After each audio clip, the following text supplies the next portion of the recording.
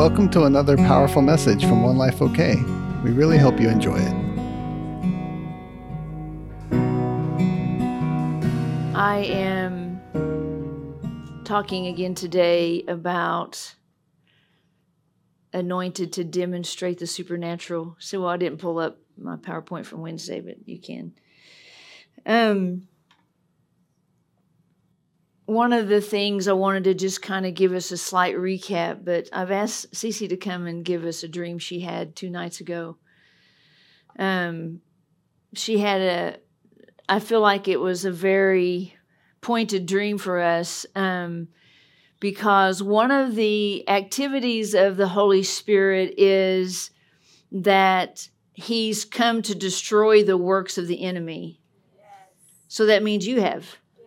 You know, it's interesting how we can often, even in our lack of education or lack of understanding, partner with the enemy all the time. Right. Have you ever heard yourself speaking out your fear?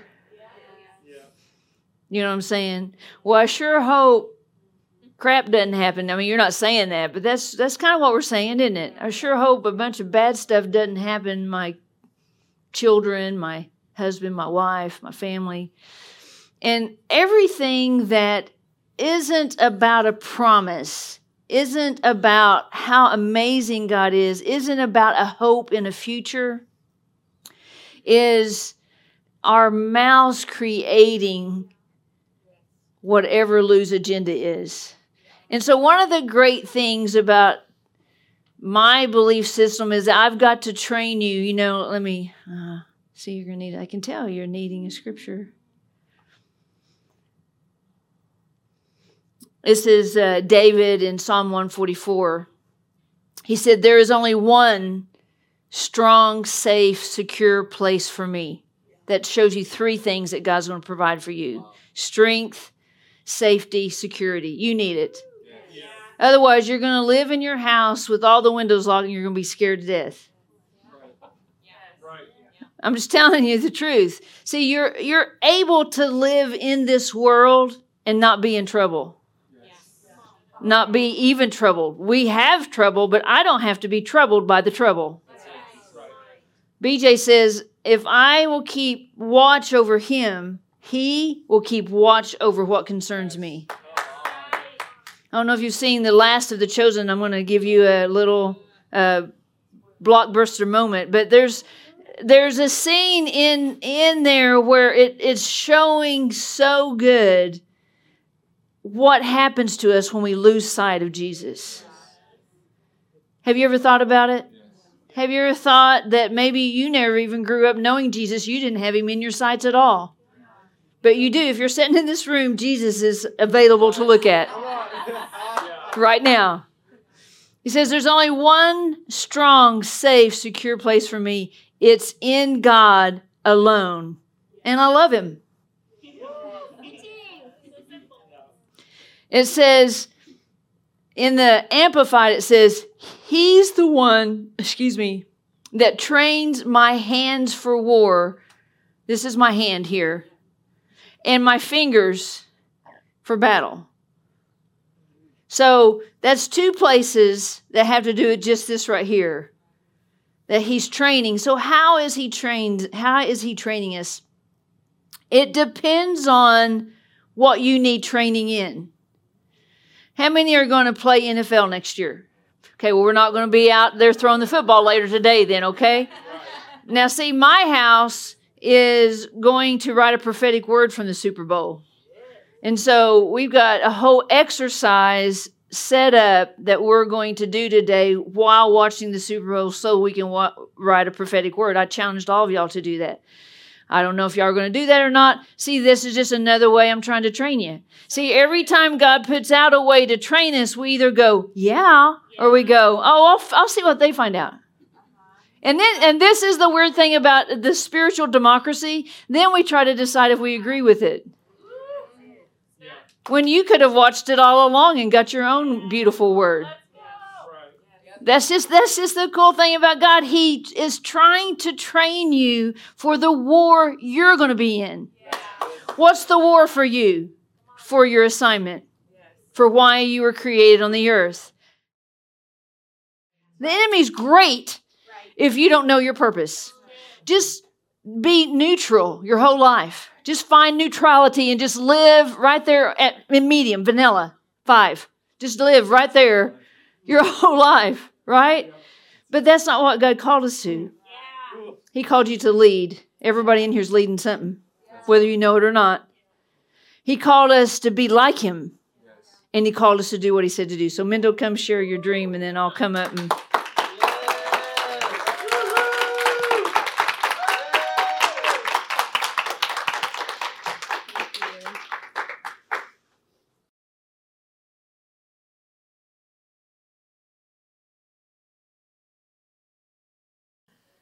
Oh, goodness. Okay, I have to practice something real quick before I share this dream that she's talking about. I had a dream last night. I just have to practice, okay? I have a prophetic word for somebody in this room.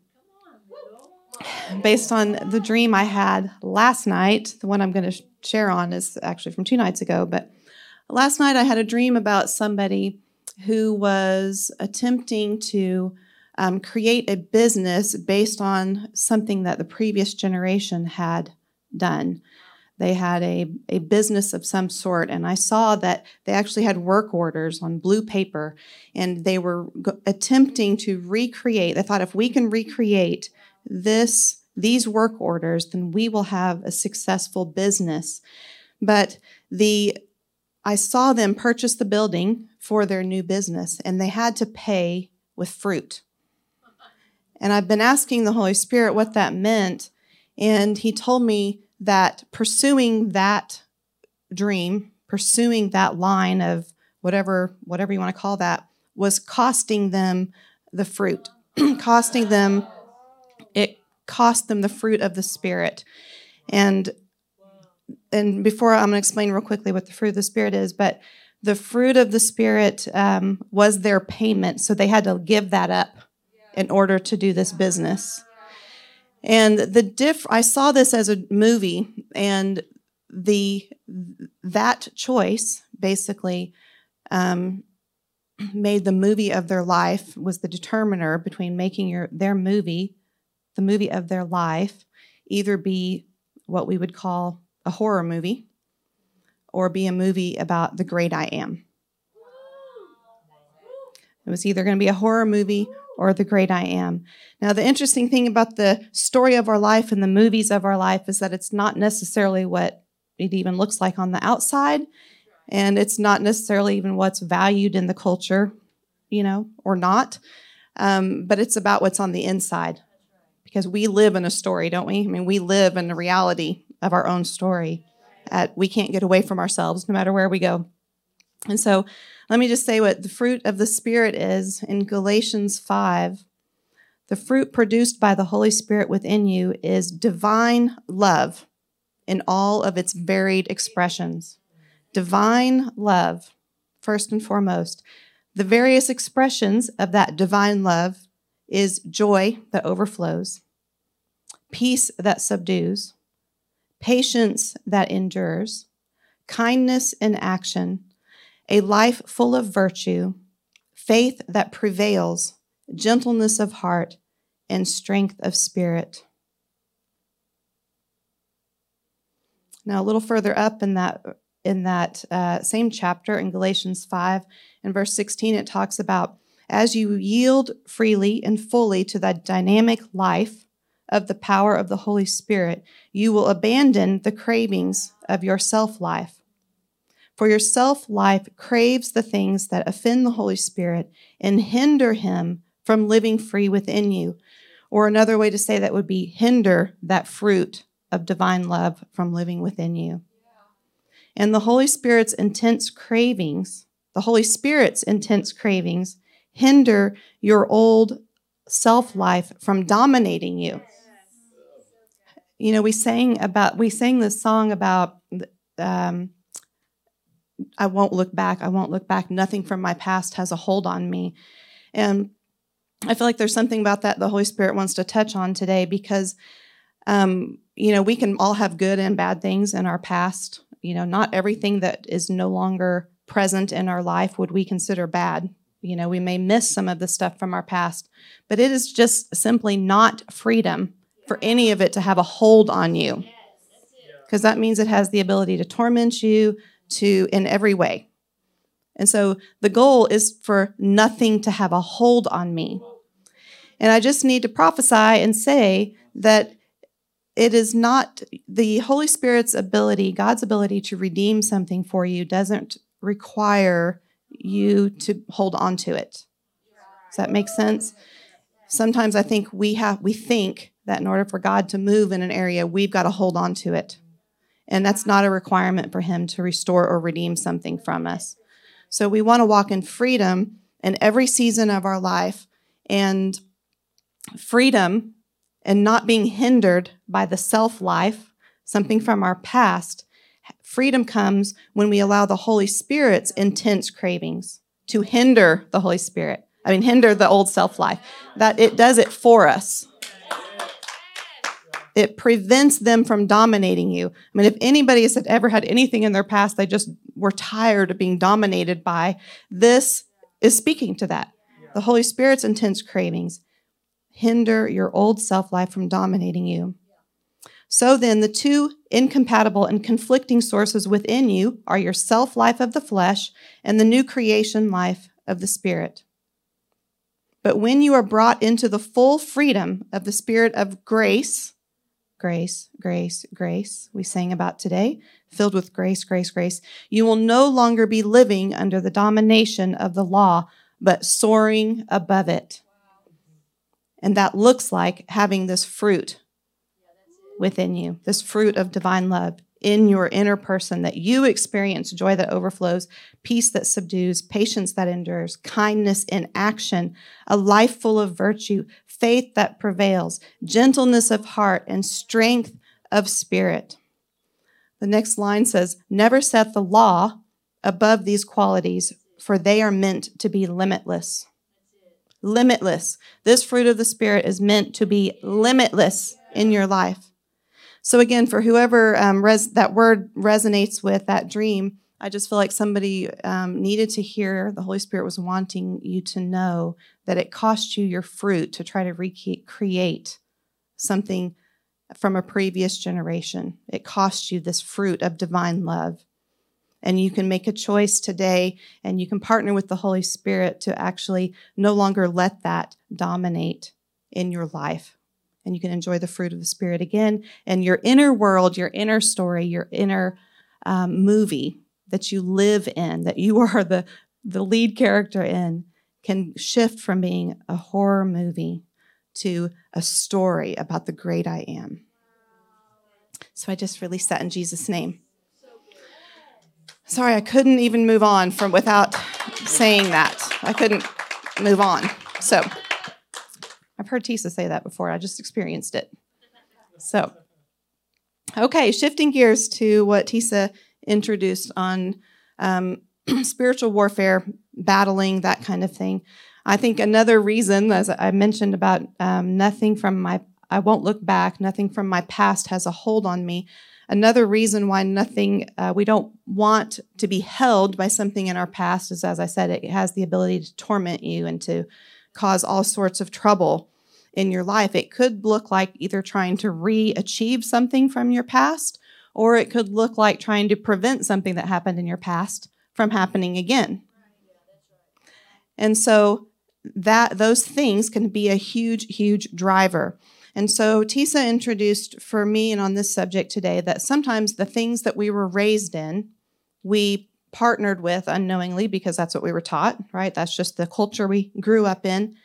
And those things that we were influenced by can create battles for us present day. Simply put, they can create battles for us. So personal example, the culture that I grew up in, it said to listen to fear. So be afraid of blah, blah, blah, blah, and put action behind that. So you will prevent that. So I thought fear was a teacher. I thought fear was my friend. I even thought fear was a protector. So no wonder I had so much of it, right? because I needed protecting. I felt scared all the time. I felt unsafe. But the whole time I was looking and listening to fear to try to make me safe. And now when you break that down and I realized, well, fear is of the enemy, I was looking to the devil, basically, right? That's basically what it is, to make me safe. And he's a liar. So none of his advice was ever going to be effective. He's just a bold-faced liar, deceiver. So no matter what I did, it wasn't going to do anything. It wasn't going to result in me feeling safe or protected because it was a lie. So this verse in Isaiah 54, verse 17 was really, really powerful to me as I began my Christian life because it talks about something that spoke to that issue of safety for me. It says that I learned it in this form, that no weapon formed against you shall prosper. I was like, that sounds good. I like that promise. No weapon formed against me will be successful. It won't succeed. It can't hurt me. I needed that to be true, right? I needed that. That was a promise from God that my life would not just be filled with pain and hurt and disaster and that kind of thing. So the next line in that, though, is interesting because it says, you will refute every accusing word spoken against you. It didn't say God will refute every accusing word spoken against you. It says you will. And so I have looked at that and wondered, what does that mean exactly? Like, how do I refute the accusations? How do I refute the accusations? Now, as I said, growing up, you refuted them by arguing. If somebody accused you of something, you argued back, right? You made your point. You debated. Well, if it's a spirit accusing you, which we know, right? The devil is an accuser. That's like one of his names, his job, like he's an accuser. So it's going to happen. So, I mean, I've received way more accusations from the enemy than I have from any person, right? So it says, I will refute every accusing word spoken against me. So how do I do that? Well, again, if you take that model of I'm going to listen to what fear says and come up with something to prevent what it says might happen. You know, there's like a threat, that I would come up with something to do or to say to prevent it from happening. So now, walking as a Christian, believing this promise, and I hear an accusation from the enemy, a threat that says, well, you're doing that wrong, or, you know, this is going to result in something bad, and you're going to mess this up. Well, I would start trying to talk back to the enemy. I would engage in the debate. I would say, well, that's not true, and because of this and because of this, and I would try to come up with arguments myself of why what the enemy's saying isn't going to be true. Okay, I would try to battle it with reasoning, human reasoning, which would always lead to some sort of action like, well, I need to do this, or I need to do that. I need to take this action. I need to say this to that person. I need to write them a letter. I need to send them an email, or I need to never say that to this other, on and on and on. It's my way of battling. That's what I knew to do.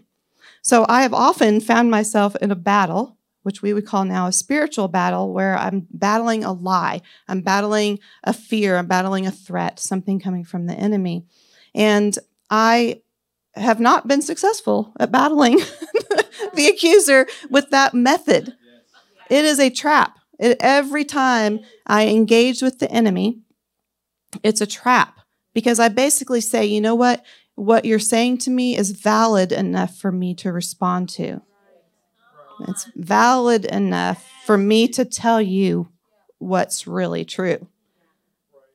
So this dream I had in the midst of one of these failed battles, okay, in my personal life, just repeating what I've always done, Thankfully, we were filled with grace, grace, grace. So I'm getting there. Slowly but surely, I'm getting there. So in this dream, I was being shot at by this man, had a machine gun, and he was shooting at me down this long corridor, this long hall.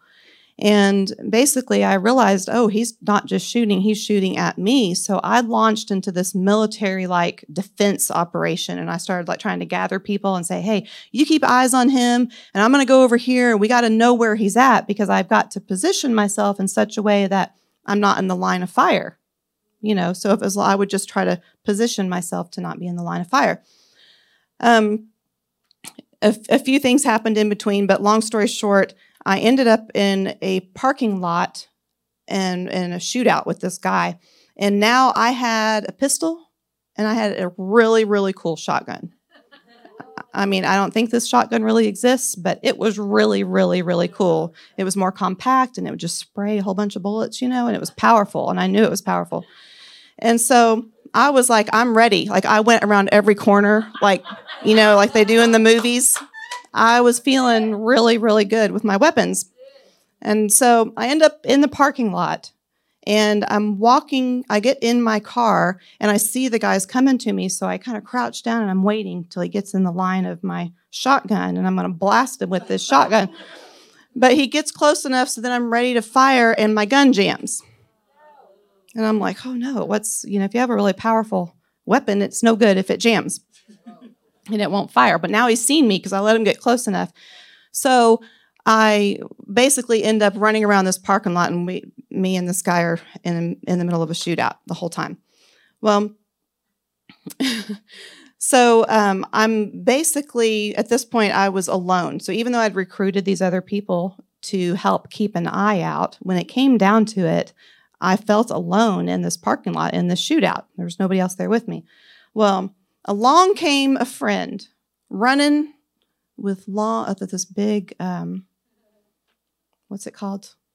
Afro. It's an afro. It was like a really big, amazing afro. And they were wearing an army jacket, and they had their own gun. And they were like, every single maneuver was like something out of a movie, like they were skilled. And so they start shooting at the guy with me. And it was Jackie in my dream. Just so you can picture it. Just think about her Halloween costume.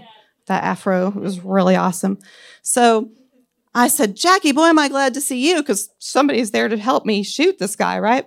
And she said, girl, I'm not Jackie. My name's so-and-so, and I'm from the blah, blah, blah, blah artillery unit, and I've got like 47 years of combat experience. And I was like, whoa, okay. And immediately I knew that this person that I knew as Jackie had been placed in my life ahead of time to watch over and protect me. It changed everything about how I felt in that moment, because I was alone, and even though I thought I had some powerful guns, it wasn't really working out. My gun kept jamming. So I immediately knew that, whoa, I was so protected that somebody had sent a protector ahead of me. It was really, really life-changing, a life-changing experience and feeling in the dream. It changed everything. So next thing you know, in the dream, Jackie and I are hunting this guy down. I mean, we're 2-on-1 now, right? And so we basically end up pinning him down in this car. And it was interesting because he was face down, and Jackie had a gun on him, holding a gun to his head, so he couldn't do anything. And I came up, and you would have thought, right, that I would pull out one of my powerful weapons, like my pistol or my shotgun, but I didn't. I started spraying him with this white liquid, just covering him with it. And then I got up in his face, and I said, no weapon formed against me can prosper.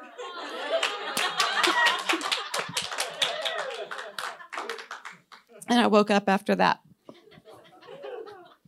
So that was a direct quote from the scripture, right? No weapon formed against me shall prosper. And so I realized, though, I didn't use the shotgun.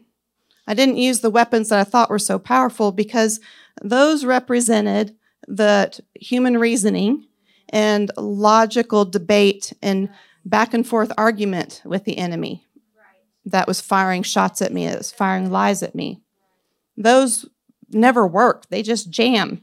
You know how in an argument, when later on you think about the perfect thing you could have said, but in the moment you can't get it out of your mouth? It was like that, okay? So those weapons were the ways that I was taught warfare. And those are the weapons that always fail. And so there's another verse, and Tisa may read it. There's several verses. Actually, I think I have one pulled up here.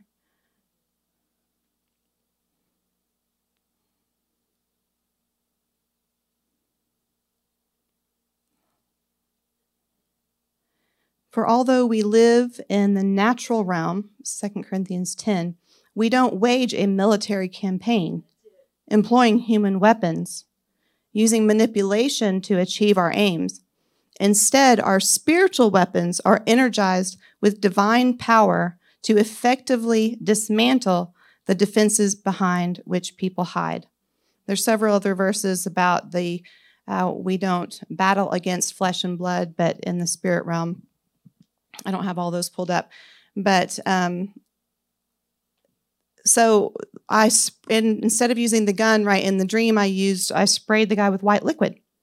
Now, first of all, I had the realization that I had an intercessor on my team. I had been pre-planted. Who was the intercessor? Pre-planted by. It was God.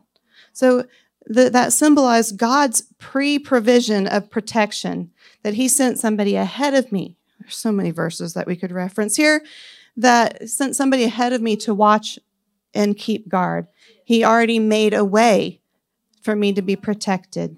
And his way is Jesus Christ. His way that he sent ahead of time is Jesus. And what Jesus provided for me was righteousness. Now, the color white is symbolic of righteousness. So what I did after my intercessor was there working for me and I realized that God's got my back, is I started spraying this guy with righteousness. I began to spray him with righteousness. Now, why does righteousness work? Why is righteousness the best weapon? Because righteousness says that I'm already bought and paid for. And so there is nothing that you can say to me, enemy, that is true.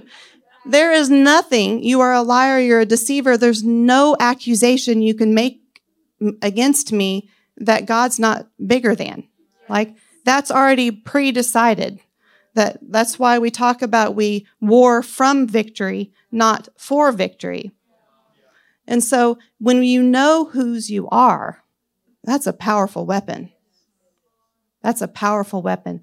To give you a practical example, let's just say you're not married, but your dad was a billionaire. And you live in a palace and you have buffets every single day, right, for every meal. If somebody came up to you and said, you better watch out because you're going to starve and go without food the next day, what would that person growing up in that household think? Like, you're an idiot. There's no way. My dad's a billionaire. I live in a palace. I have a buffet every single day for every single meal. You would say that accusation is so invalid, it's not worth my time or attention. It has no validity because I know whose family I belong to. I know whose I am.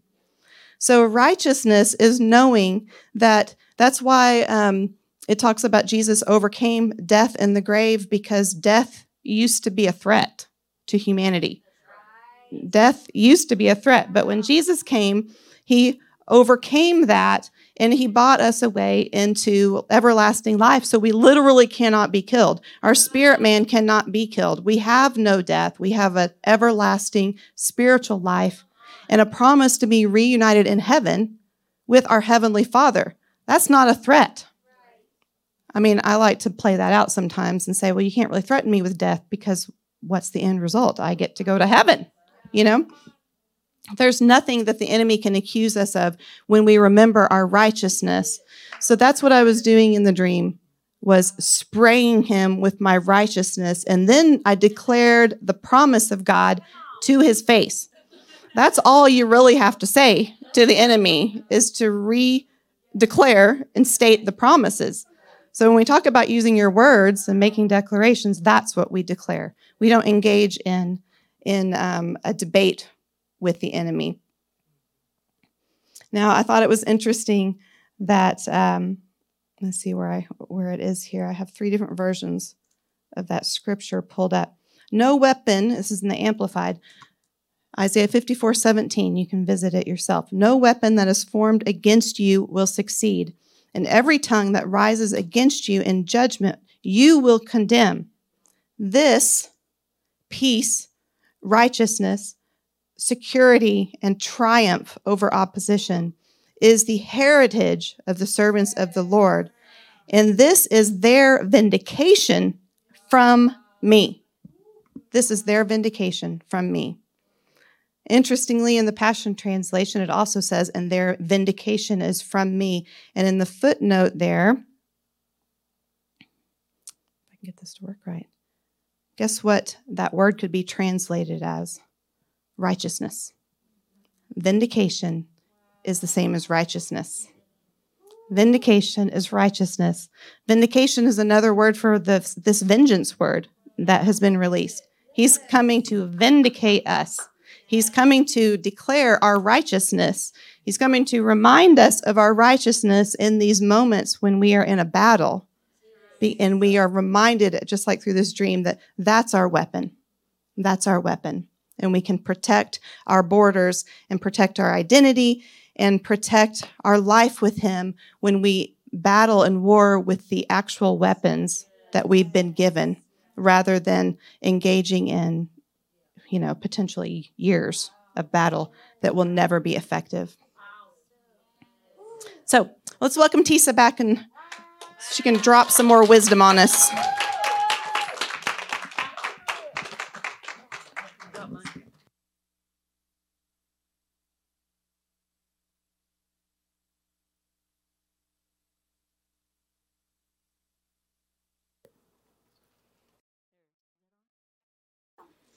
Wow. Good, right? Yeah. I think another great point to reiterate is that, even the intercessor didn't use the weapon that they had brought. That's part of the gap between intercession and, the intercessor is always preparing sort of like a defense against the person who they're interceding for, so they can have breakthrough. Just another thought that you can ponder on. I think that, part of I know just personally, why Cece had that dream, and it's really powerful, but for this series that I'm on, it's also very powerful because God's laying a foundation for us to realize how anointing is not only forged but maintained. And part of walking in God's anointing is realizing that because of Jesus, that you've been invited to carry something of the Holy Spirit that only humanity can carry. God doesn't really anoint flowers. I'm pretty sure Scout, though, is anointed. Let me think. No. She does the strangest things that I consider prophetic, but that's a whole nother story. She's just a dog. But it's just joy for me, okay? Come on, don't be so serious, okay? Listen, this is a prophetic house, and so what God's saying today is something he's giving you as a little gift for what you're going to run into. Maybe it's just when you walk out the door here. Maybe it's next week. Maybe it's next year. And so part of what is our heart is to steward what he's giving to us as gifts for when they're ready to be used. So that's the cool part about the Holy Spirit, is that he pre-prepares us for what we're going to need when it's time. You don't know what that's going to be.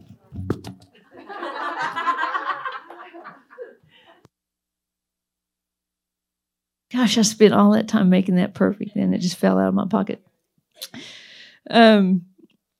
So I wanted to just recap for us just a couple of things he's been saying on this little journey about anointing. One is that the Trinity has this testimony. I talked about that. Just think about it. Do y'all ever think like this, that God aches to be God? I think about it all the time, that while we're busy running around establishing priorities out of things that are soulish, God's desire is to be God. Oh, was that too heavy? Yeah, some of y'all went.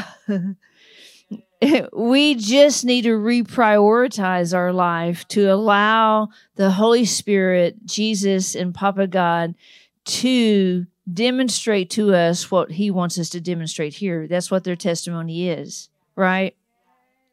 And the other thing that God calls us is estate managers. So you are part of a wealth that you didn't earn. Part of God's promise comes with provision. So it's a wealth. You're wealthy. See, my ability to walk in the wealth, the supernatural wealth of God, it doesn't have anything to do with the American dollar. It's first, it's wealth of soul. And so part of the wealth of your soul is peace. You can have all the money in the world, you can't buy peace. And so the things of the Spirit, love, joy, peace, all those, are the things that come with the actual acknowledgement and interaction and relationship with the Holy Spirit. The Holy Spirit is meant to be in relationship with you. And when we prioritize everyone else over him, then I basically am in relationship with what you can do for me. And you can't do anything for me. Have you ever tried that? Have you ever tried to marry someone? I was married once. Have you ever tried to marry someone that you thought they were going to meet your needs? And wow, marriage ends up being a shocker, doesn't it? I mean, like, that's the most taking relationship on the planet besides your children. Then you had children and they took more and you're like, I have literally nothing to give. Come on. I'm just being truthful. I should teach a marriage class for y'all. And let's go on a retreat. Let's go to Colorado. You want to? No. We don't have time. We don't have time for that. Look, see what was acting like. She's like, you're not going. You're not married. Jesus.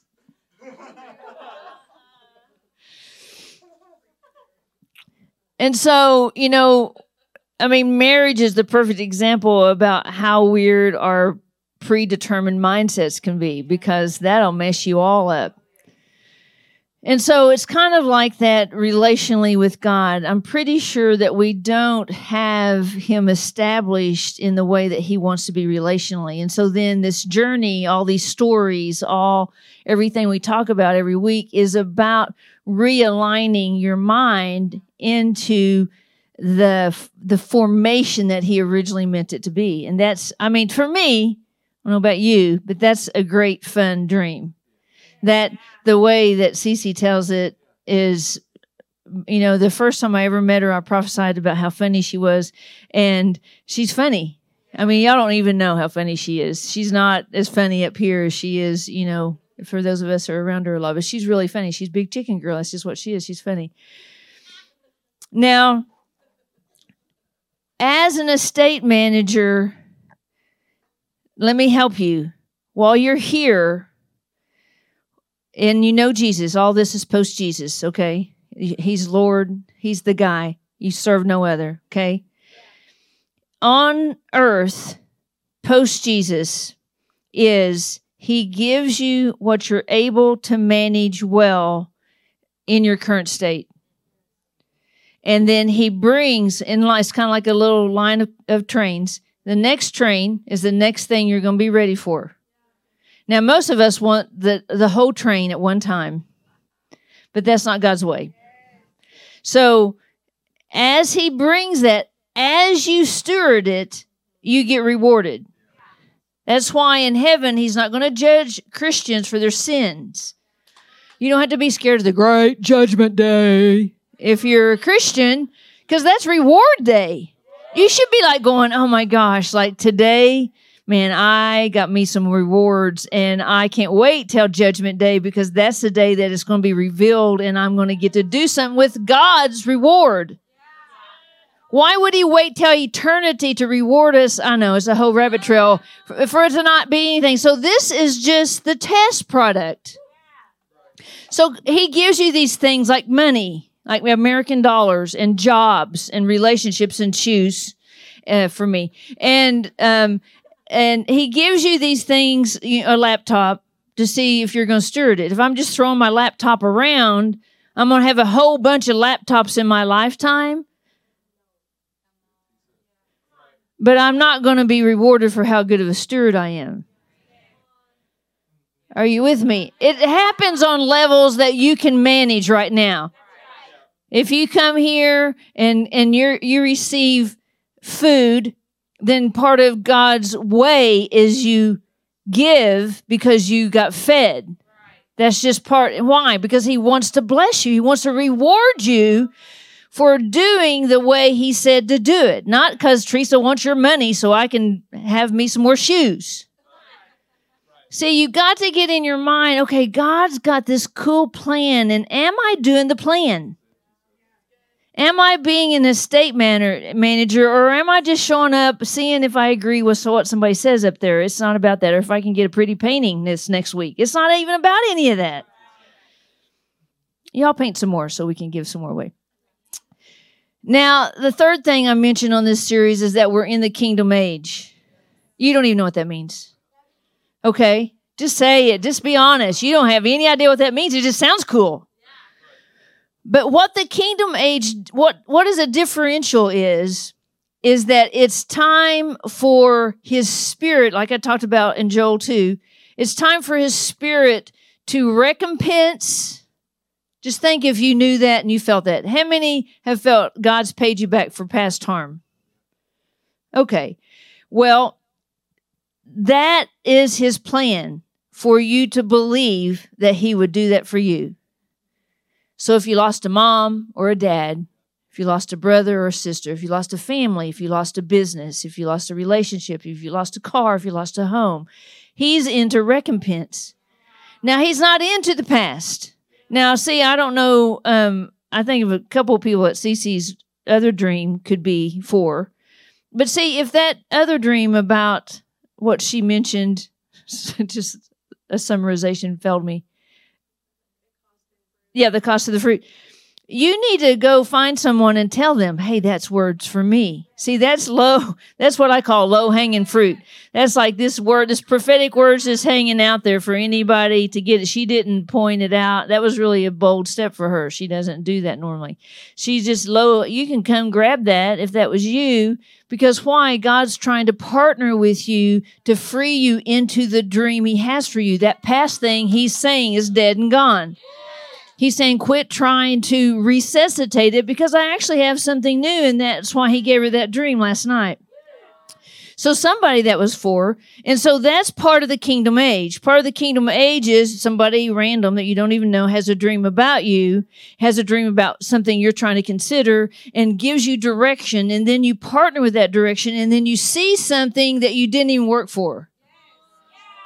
You see an outcome from it that you weren't even striving to get or trying to, maybe you weren't even praying about it. Who knows, right? So that's kind of where we're going with this actual talk of the anointing. You know, it can tend to be a mystery, right? Has anyone ever felt the Holy Spirit in their physical man? I don't know. I think, what do y'all think? Maybe 5 years, y'all just quivered every service. You know, how long did y'all do that till they would just fall on the ground? And they don't quiver as much anymore. It's not that God's not into the quivering anymore. I mean, I know what he was doing. He was shaking the living daylights out of them, right? Because they needed it. They were asking for it. They weren't mad about it. They weren't embarrassed. They didn't care what they looked like. See, when you see somebody having a manifestation, I'm using that word, then we're like, do we judge it? Like, I know people in here that have judged it, and they're still wishing it would come to their house. They're still wishing, oh, I wish I could get a little quiver. No, you judged that thing, man. You judged it, right? And so part of the Holy Spirit's anointing is you don't get to judge it. Not on somebody else, not on you. You just get to decide if you're hungry. I mean, really, if I said to you today, the Holy Spirit's going to be here on Wednesday, and you're all going to writhe around on the floor and bounce around, you know, there's 4 people that got excited about that. The rest of you are like, what are we doing Wednesday? I don't know. Should we go or not? That's why the Holy Spirit doesn't tell us, because we would predetermine whether we wanted him or not. That's why he just says, are you thirsty? Are you hungry? Come. Now, I'm just going to talk for 5 more minutes, okay? I think.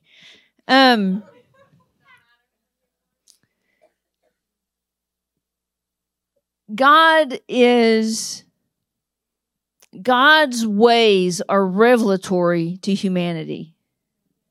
That means that it's brand new to you.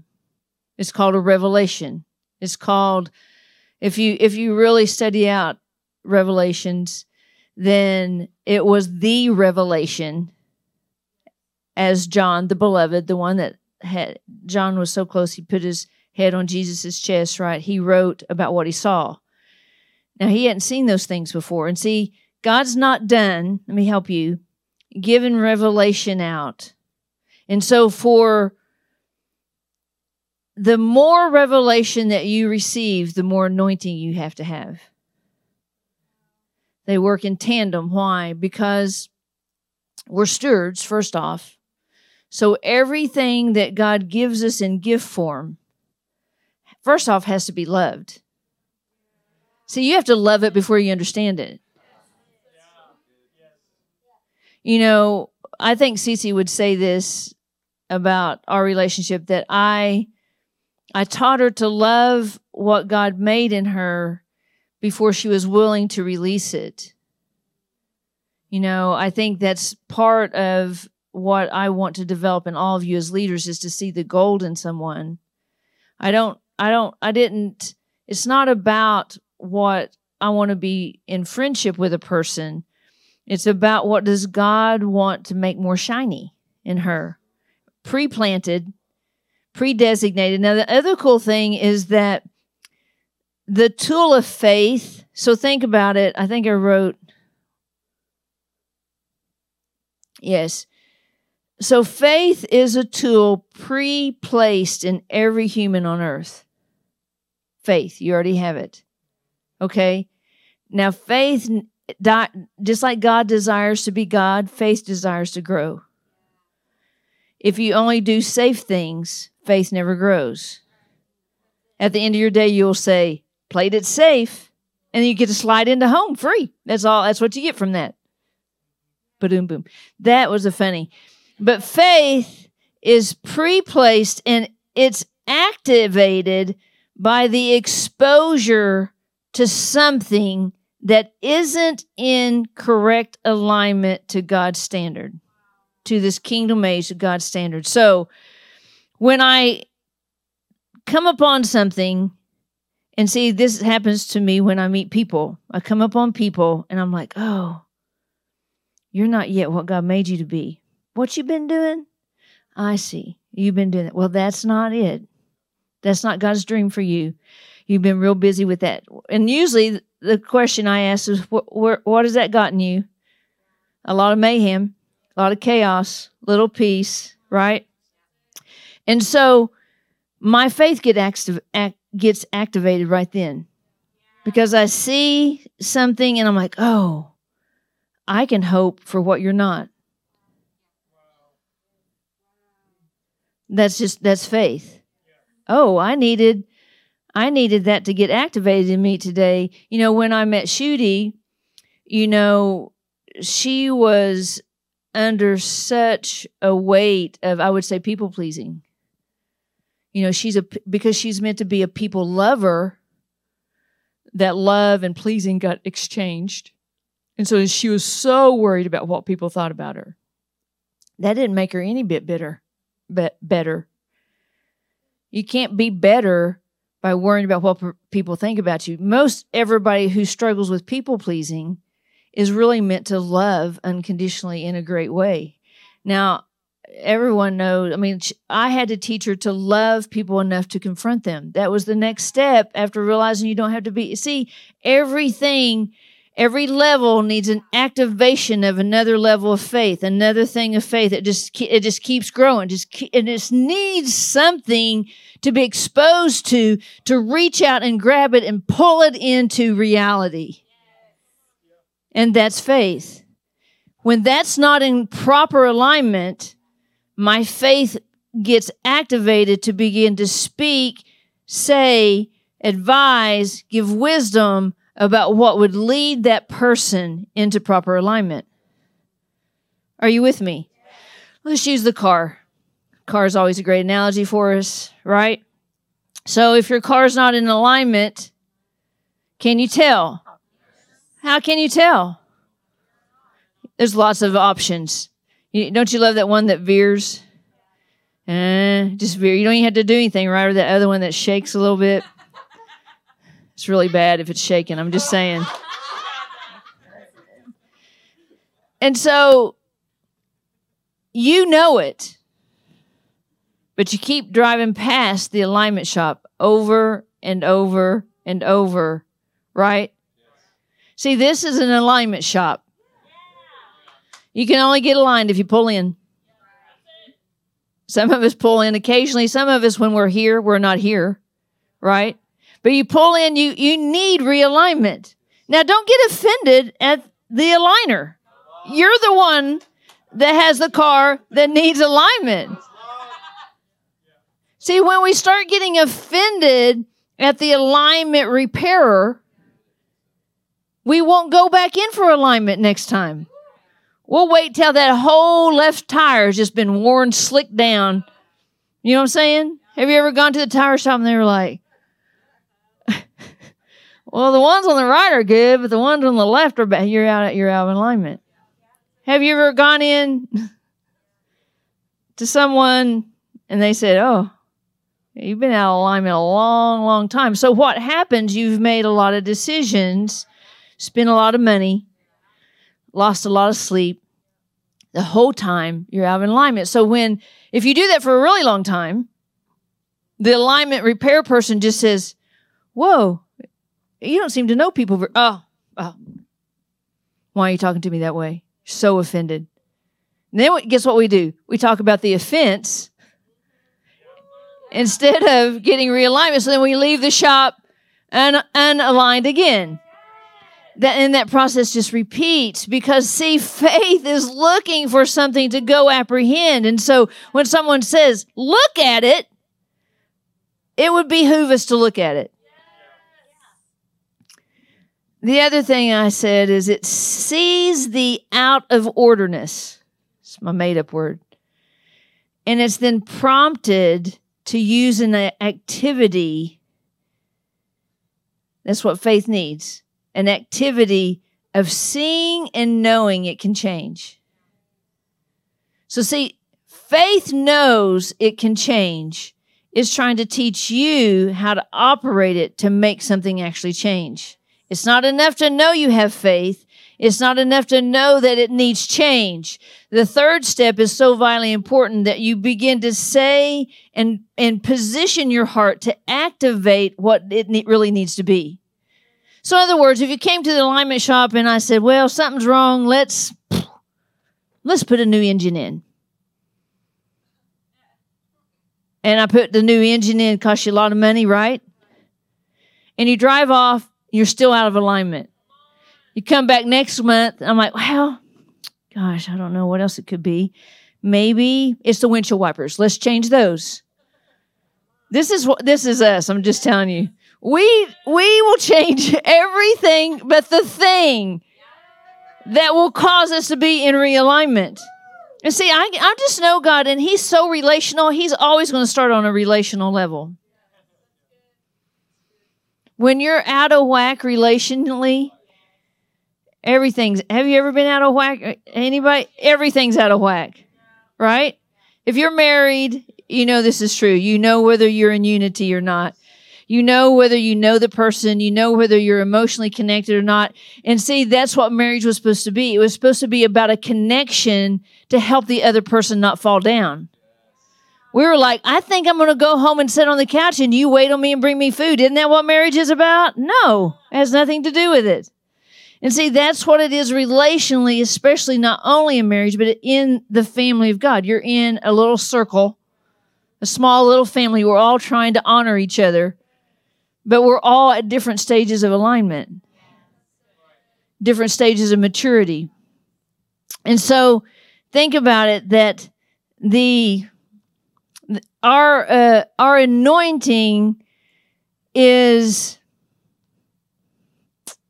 it needs to demonstrate the truth that we've learned.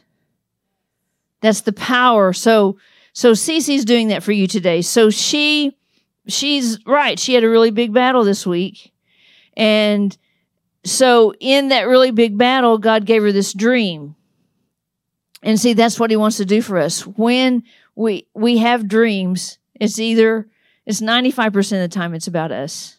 You know, you have to really grow in maturity for your dreams to be able to be translated to mean something else. That whole dream was really about her and what she had just gone through, but she was able to translate it to help you. She could have just kept that to herself. And see, so that dream was given under an anointing.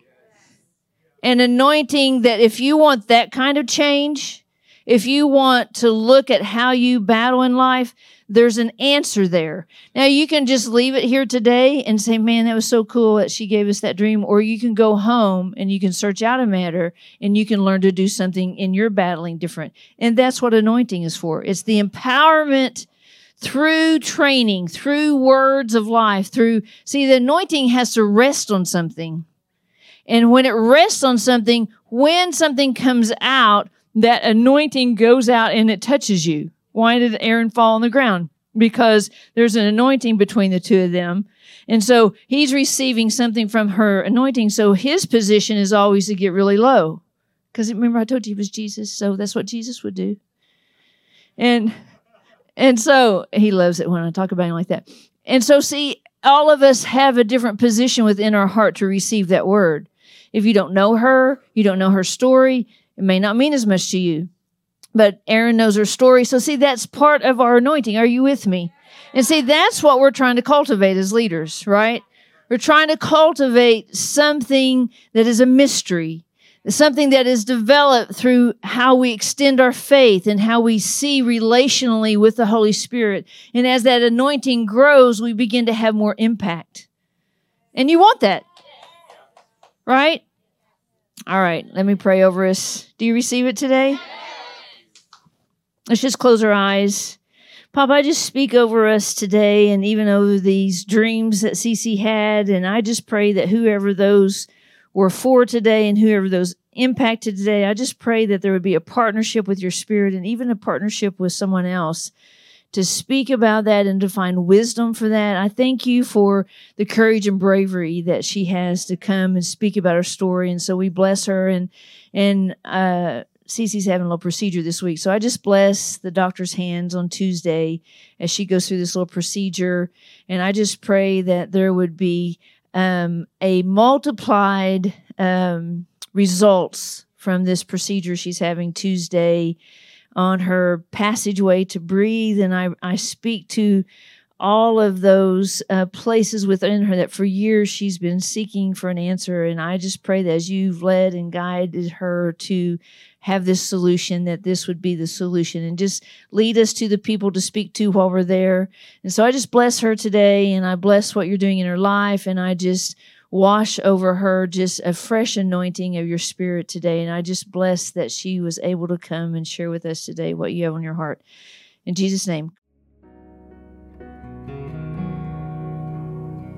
Thank you for listening to this message from One Life OK. For more information, please visit us at onelifeok.com.